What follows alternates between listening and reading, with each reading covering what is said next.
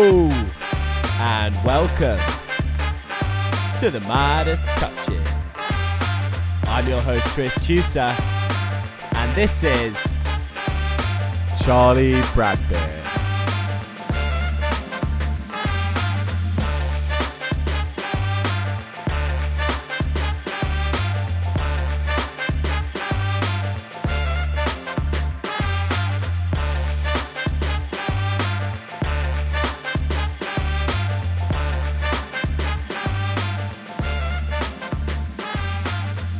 Welcome back to the Midas Touches. What a week last week was. I mean, I went down to Newbury and watched one of my tips, Eldorado Allen win, tipped at 10-1. And I also saw one of your tips, Funambule Sivola, who's a friend of the podcast, win at 5-2. So that was a pretty good weekend in terms of betting. This week, we're going to be talking on a pretty sensitive subject with a guy that I've come to know quite well over the last 2 years. Charlie, are you looking forward to meeting and talking to Patch later? Yeah, as you say, you know him. I've never met him before, but obviously heard of his story and read a few things about it. So I'm sort of prepared for it, but at the same time, very interested to, hear what he has to say and him telling his own story. Yeah, it's going to be probably quite an emotional interview.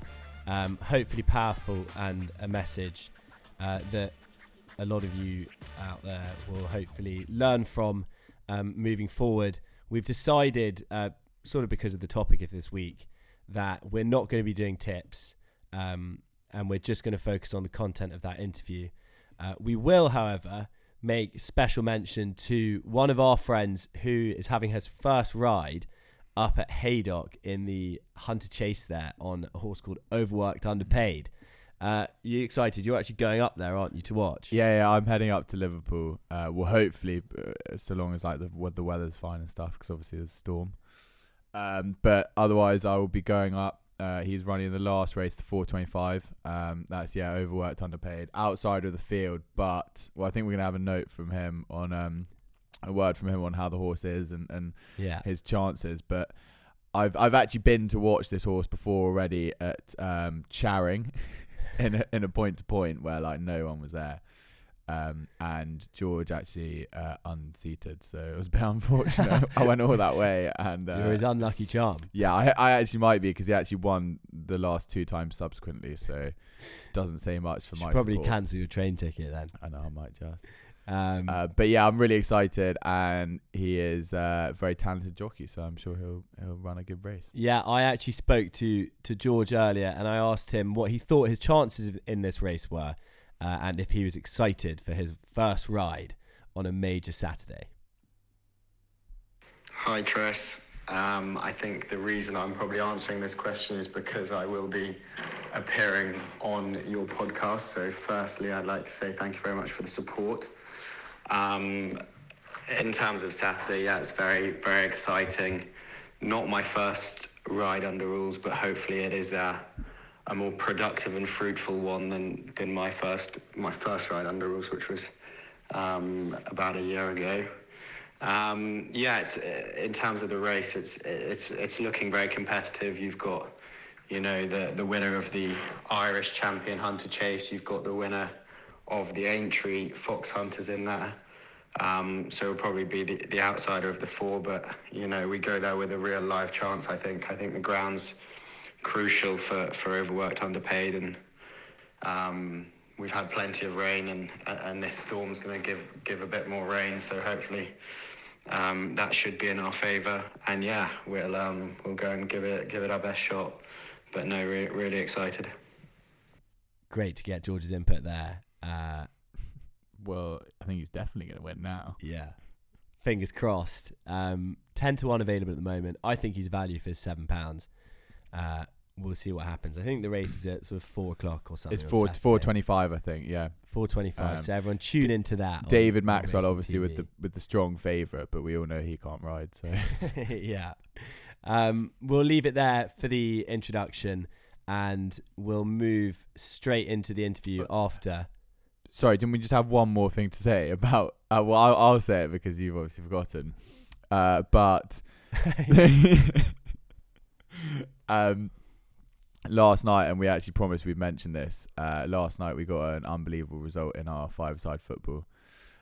Tris had a man of the match performance, scored 4 of our 5 goals in kind of Diogo Jota fashion, I'd say, including the clincher right at the end, where he took it down beautifully and finished past the keeper to win, and then ran the full length of the pitch celebrating. Yeah, it was actually quite intense looking back on it, but yeah, it was the best feeling I've had on a 5-side pitch for sure. Channeled my inner Portuguese man who's just sort of sleeping, but occasionally comes out. Let's actually leave that there for now then, and go to the break. After the break, we're going to be talking to Patch Foster. See you in a bit.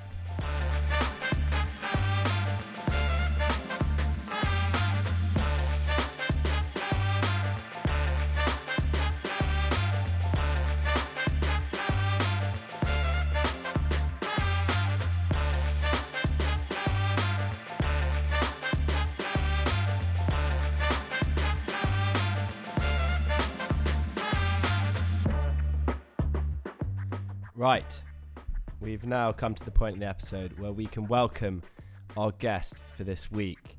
Joining us, he's become a friend of mine over the last 2 years through golf. And in my perspective, I think he's got one of the most important stories to tell when it comes to racing, gambling, and an addiction that you can't see. It's not like having alcoholism. It's not like having a drug addiction. It's an addiction that no one notices, and it's not spoken about enough. So I'll leave that there and welcome Patch Foster to the podcast. Patch, how are you doing? Good, thanks. Thanks so much for having me on. It's great to have you here to be able to talk about a story that is so important. I was getting quite emotional introducing you there. I want to first take it right back to the start. When you were at school, you were a budding cricketer, one of the most popular guys around, and then went to uni. And as the story starts, it was a trip to Coral that sort of first kicked off what was, I guess you'll agree with me, sort of a dark 10 years. Yeah, absolutely. As you just said, school was great for me. I loved everything about it, and I had one real kind of ambition in life, and that was to be a professional sportsman, like a lot of people. And fortunately for me, I had some ability, and I managed to have a little taste of that when I left school, having just signed a contract with Northamptonshire. And then I went to university. I went to Durham.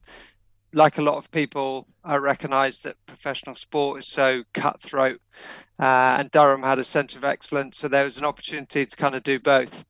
And that's where I started gambling. Unlike a lot of people nowadays, gambling wasn't part of my life in any way until I got to uni. It wasn't something people did at school because you couldn't really.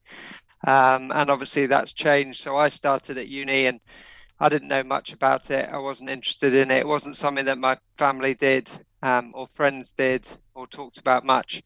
But then when I got to uni, I started started in a Coral shop on a fob tee machine. I was playing on roulette. I put £2 in the machine, and 12 seconds later, it landed on green zero. And as I always say, my life changed forever from that point.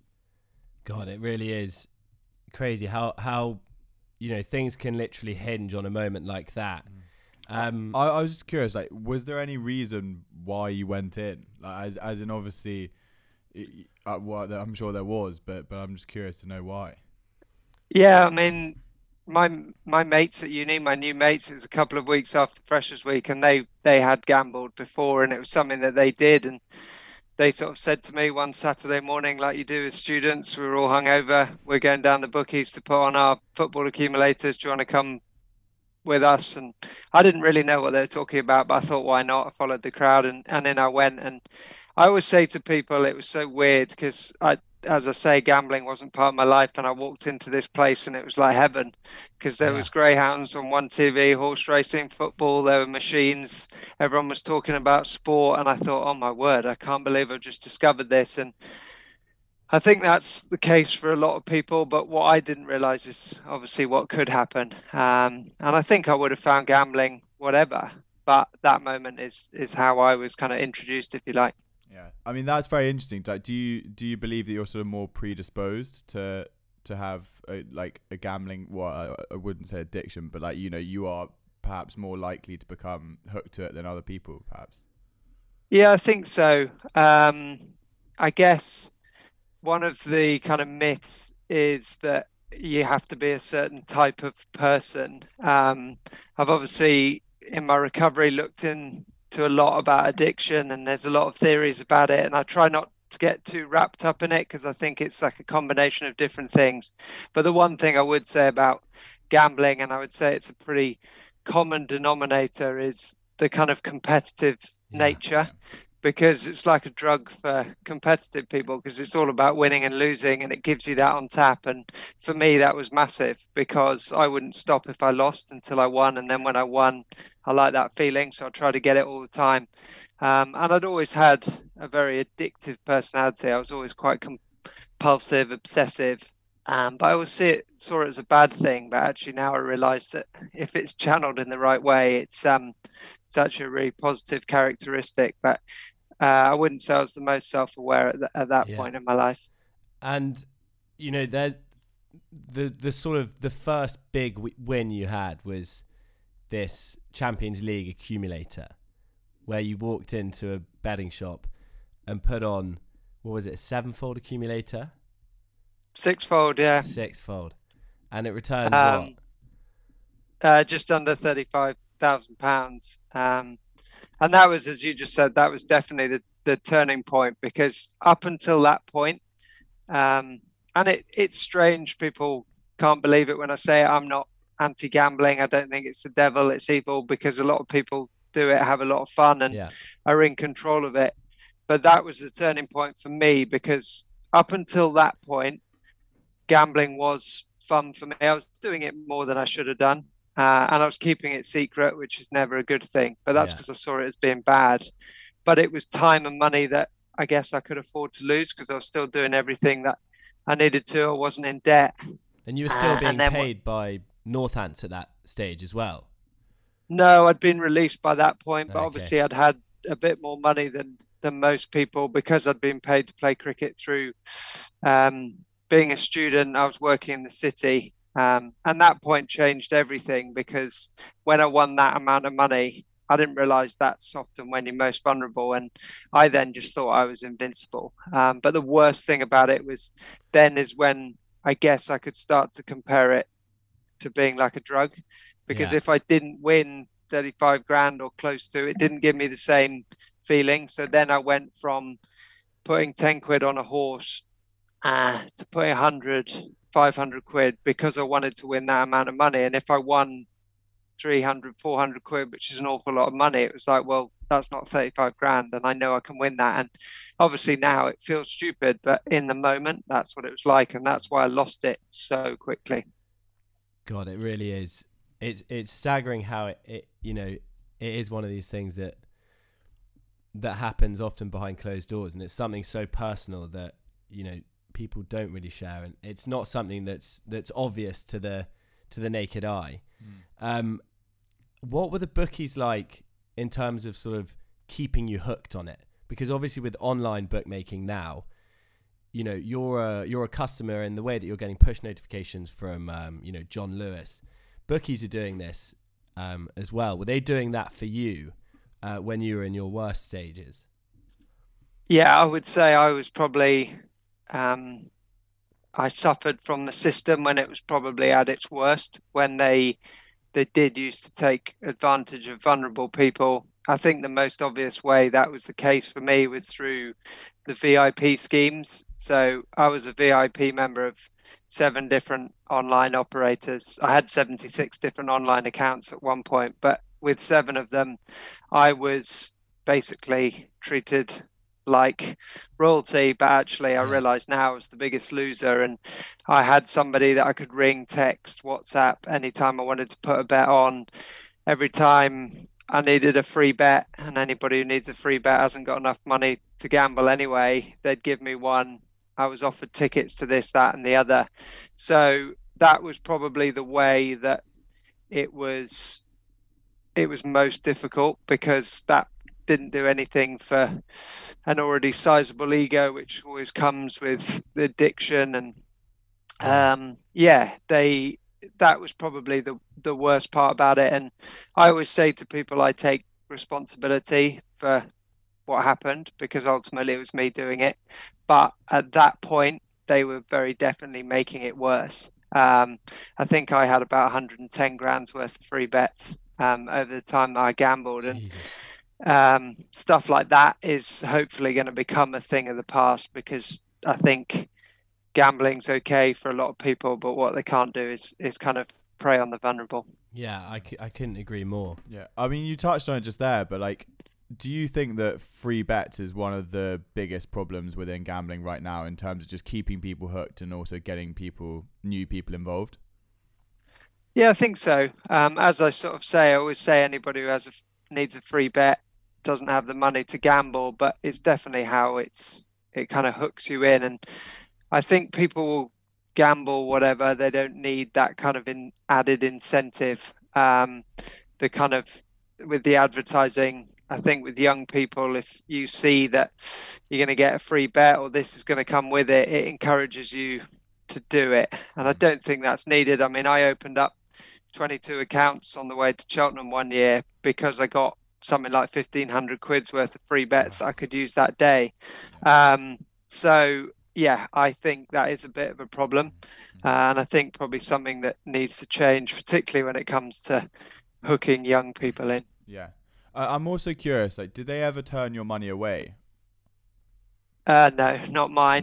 Never. Because they knew they were going to get it back. Yeah. And again, I think that's the other thing. And through some of the work that I do now, we basically try and help them understand what it looks like from somebody who's got a serious problem or an addiction, and things like interacting with someone when they have a big win is really important, rather than just trying to get it back off them as quickly as possible. So no, they didn't. Yeah. And yet you do hear stories about people who are successful who get accounts shut down, and I've got a problem with that, because fundamentally it needs to be safe, but it also needs to be fair. And there were very definitely things that probably weren't fair in the past. And I think we're starting to see some positive changes, albeit maybe not quite quick enough. Just going back to sort of the story, you know, when you moved towards you'd come out of the city by this stage, you'd stopped working in insurance, and then you became a teacher. How did it sort of play out from that point? Yeah, I thought when I left the city, I'd won and lost that huge amount of money. I'd got myself into debt. I thought, you know what, if I changed my lifestyle, it would get rid of the problem. But actually, I realized now I needed to change me. And I became a teacher because my family were teachers. So I thought people aren't going to ask any questions. They're not going to think that's weird. But also I thought if I was in that environment, I wouldn't have the time or money to do it, and it wouldn't be part of the culture. But of course that was stupid, because you can do it. And actually what I found really difficult about being a teacher, most teachers love the holidays, but I found them really difficult because I was so bored a lot of the time, because I had so much time on my hands, and I would spend that time gambling. And obviously financially I wasn't earning nearly as much money, but I was still trying to gamble to the levels that I had been previously. And my salary would start to run out on the first or second day of the month. I then think, how on earth am I going to pay off my debts, pay my bills, live? And of course, at first I'd start to take loans through all the sort of normal methods, then turn to payday loans and unsecured loans, which I could talk about for hours, but no one ever needs to be doing that. And then eventually, out of pure desperation, I started turning to individuals. And what I did was I approached parents of pupils that I taught for money, because I wasn't stupid. I knew lots of these people were wealthy people. I knew what jobs they did, and I knew they liked, respected me, had the money that they could probably lend me. I promised to pay these people back. I didn't. I gambled it all away. And of course, now I look back and like regret that so much, not just because of the kind of financial consequences, but also the way I took advantage of people. But it was purely out of desperation and a need to feed my addiction. Yeah. And then there's obviously the title of your book, Might Bite. For those of you who don't know much about racing, Might Bite competed in one of the closest Gold Cups in history back in 2017. What happened in the run up to that race, and why is the book called Might Bite? Yeah, it's for two reasons really. One is obviously after the horse, and the other is because it's a play on words. Basically, to cut a long story short, in March 2018, I found out that I was going to lose my house job. I thought I was probably going to go to prison, and I panicked, as you would. The irony of a gambling addiction, as you said at the beginning, Tris, is that no alcoholic has ever tried to drink themselves sober. But as a gambling addict, you genuinely believe that gambling is going to get you out of it, when actually it's probably the last thing that is. Yeah. And I honestly thought I could win my way out of it. And it coincided with the Cheltenham Festival, which was the biggest week of my year, my favorite week of the year. And I honestly thought I could win the money back during that week. And I tried, having borrowed some money off people, and I won, I lost.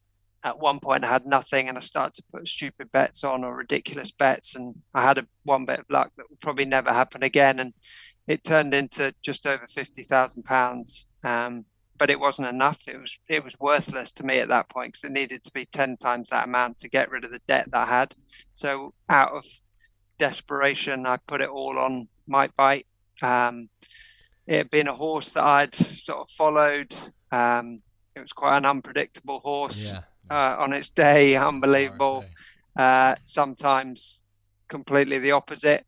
And I just decided that I'd put it all on it in numerous different ways across multiple accounts. And it was literally a matter of life or death at that point, because I thought if it wins, I'll win that money back. I realise now I probably would have gambled it all away. And if it loses, I was going to kill myself, and it lost. And it also happened to be one of the best races. And in the book, there's a line which basically says it was like phenomenal sport, because it was, but it didn't feel like that to me. And it came second. And I only had one option as far as I saw it. And unfortunately for me, it didn't transpire as I'd intended to. But that is why the book it's called Might Bite. Yeah, well, I just want to say that I'm so fucking glad that you are still here to be able to tell that story to so many people, because it's going to be so important. And that message of talking to people about these issues is so key. And I think, with the wider point with mental health, and particularly men's mental health, it's so important that people do listen and they read your story and they talk about it and about these issues, so that they don't become as acute as yours did ultimately. If you had a message that you could say to yourself aged 21 at university, what would it be to someone in that situation now? Yeah, I think what you've just said is absolutely right. And I think that's ultimately why I wrote the book.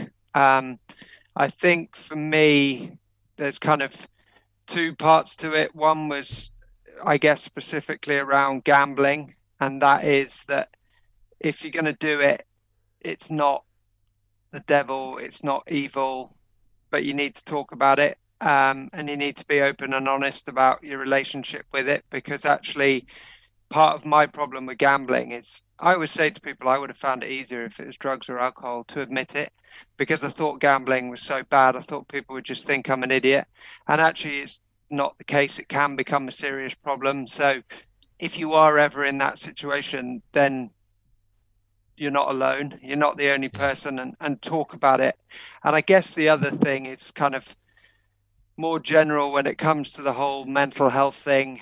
I always saw like vulnerability and showing it as a sign of weakness. And I think part of that was being born brought up in changing room environments which were quite cutthroat, Yeah. a lot of banter.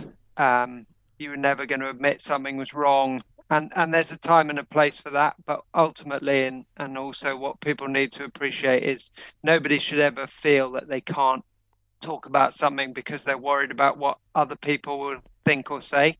And that was my problem, is I kept it all quiet because I was so worried what people would think. I didn't want them to judge me. And actually, when I did tell them, their reaction is totally different to what you think it's going to be. People don't react in a way that you necessarily think they're going to be. People are very supportive, and if they're not, you don't need them to be part of your life.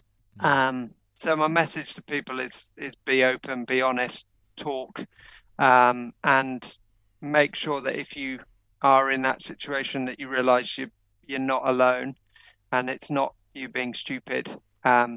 Some people do have serious problems with this and other things, and if you can find the strength and courage to tell someone, then it can get a lot better, and you don't have to do it. Yeah. I look back now and I think, well, I wish I could, but I can't. And that's fine. I accept that now, and life's not any worse for me. Yeah. You spoke earlier, Patch, about sort of channeling your energy. Can you just tell me a bit more about sort of how you do that now? Yeah, I mean, nothing will ever replace gambling for me, and I had to come to understand that. But accepting that was massive, and there are things that I can do that help. Obviously, playing sport is massive for me now. Exercise again, I put on a lot of weight. I was very unfit, and luckily I've got a bit fitter. But sport gives me that kind of competitive edge, that rush buzz. So that's big for me. I'm very obsessive. So Chris alluded to it. Things like golf are great because you can always get better, and you do things like that, and you just find ways to do it. But you've also got to work what works for you, because it's not the same for everybody. But channeling it, I do it through work now, which is a real passion of mine, and people go, God, you're doing this, that, and the other, but it's just the way I channel it. So there are positive things, but my addictive personality definitely manifests itself in all sorts of weird and wonderful ways these days.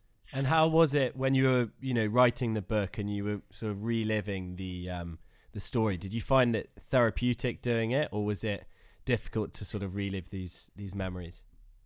Yeah, I found it very cathartic in many ways, because it was the only way I was able to talk about things that I'd never talked about. So I had to dig pretty deep when I was doing it, and I've written about things that obviously I'm really not very proud of, but I wouldn't be able to tell people those, but writing it down helped. So that whole process was pretty emotive, but it was great. The book that you read now is probably very different to the version that I wrote down, which was even more kind of raw, and Will, who's written it with me, has done a great job, because it certainly wouldn't have got published in its original form. But yeah, it was actually a cool process, and the response I've had from people has been amazing. So it's made it all worthwhile. Yeah, well, I hope that everyone who's listening to this will pick up the book, go and buy it, not in terms of a sales perspective, but because it's such an important story. Where can people get their hands on the book? Because that is actually really useful. Yeah, it's, as they always say, available in all good bookshops. Amazon is probably the easiest way, but yeah, it's in most good bookshops because I've got a good publisher. So yeah, I mean, I hope people read it, and I think it's hopefully a book that, whether you gamble or not, it's interesting, and it's a topic that isn't talked about enough, as you said, and it doesn't need to carry the stigma that it often does. It doesn't need to be a dirty word, and the more people talk about it and the more awareness there is, then that's a good thing as far as I'm concerned. Awesome. Absolutely. Patch, thank you so much. I could talk on this subject for hours. I know, Jen, I feel the same. But I think we should let you go there. I just want to say a massive thank you for coming on and talking about a subject that is really difficult to talk about, and people don't talk about it enough. So I'm so happy that we've been able to do this episode being a racing podcast, everyone is always focused on these big wins and betting big sums and winning big sums, and it's all about sort of who's the biggest guy here. And actually, having this conversation is so important. So yeah, a massive thank you from me. Yeah, and from me, obviously, there's really, really interesting stuff, and well done. It's a pleasure. Thanks so much for having me on. Wow, that really was a powerful interview that hopefully a lot of people will learn a lot of lessons from. What are your outtakes from that? Well, firstly, I wasn't joking when I said I had so many more questions to ask him. Like, I was writing them down as we went along. Like, I thought it's such an interesting topic. I mean, I've got my own views about it. Like, there's obviously a review of the Gambling Act ongoing at the moment, and like sort of waiting to see what happens with that, I guess, a bit. But there needs to be reform within sport and within gambling. Like, it's become, I think the two things have become so intertwined that it's become a real problem. And yeah, it really needs a review. And like these kind of stories, these powerful stories, the exact thing that will help the right outcome, prevail. Yeah. So people like Patch just need to keep spreading the word, and yeah, he's doing a great job of it so far. So very commendable and well done him. Yeah. Hope you guys have all enjoyed this week's episode. And haven't found it too glum and gloomy. Well, the thing is it's a happy ending, right? He's sort of, as he was speaking about, he's channeled his energy, and he's putting a positive spin on what was clearly a very, very hard and at times unbearable 10 years for him. So, and that's the key takeaway, I think, really, isn't it? Yeah. No, it's got to be. Cool. We'll leave that there for now, and we'll be looking forward to next week, looking at the Saudi Cup, which is the richest race in horse racing, where we might even have a word from one of the jockeys. For now, though, we'll say goodbye. It's a goodbye from me, Tris. And it's a goodbye from me, Charlie. Goodbye. Bye, guys.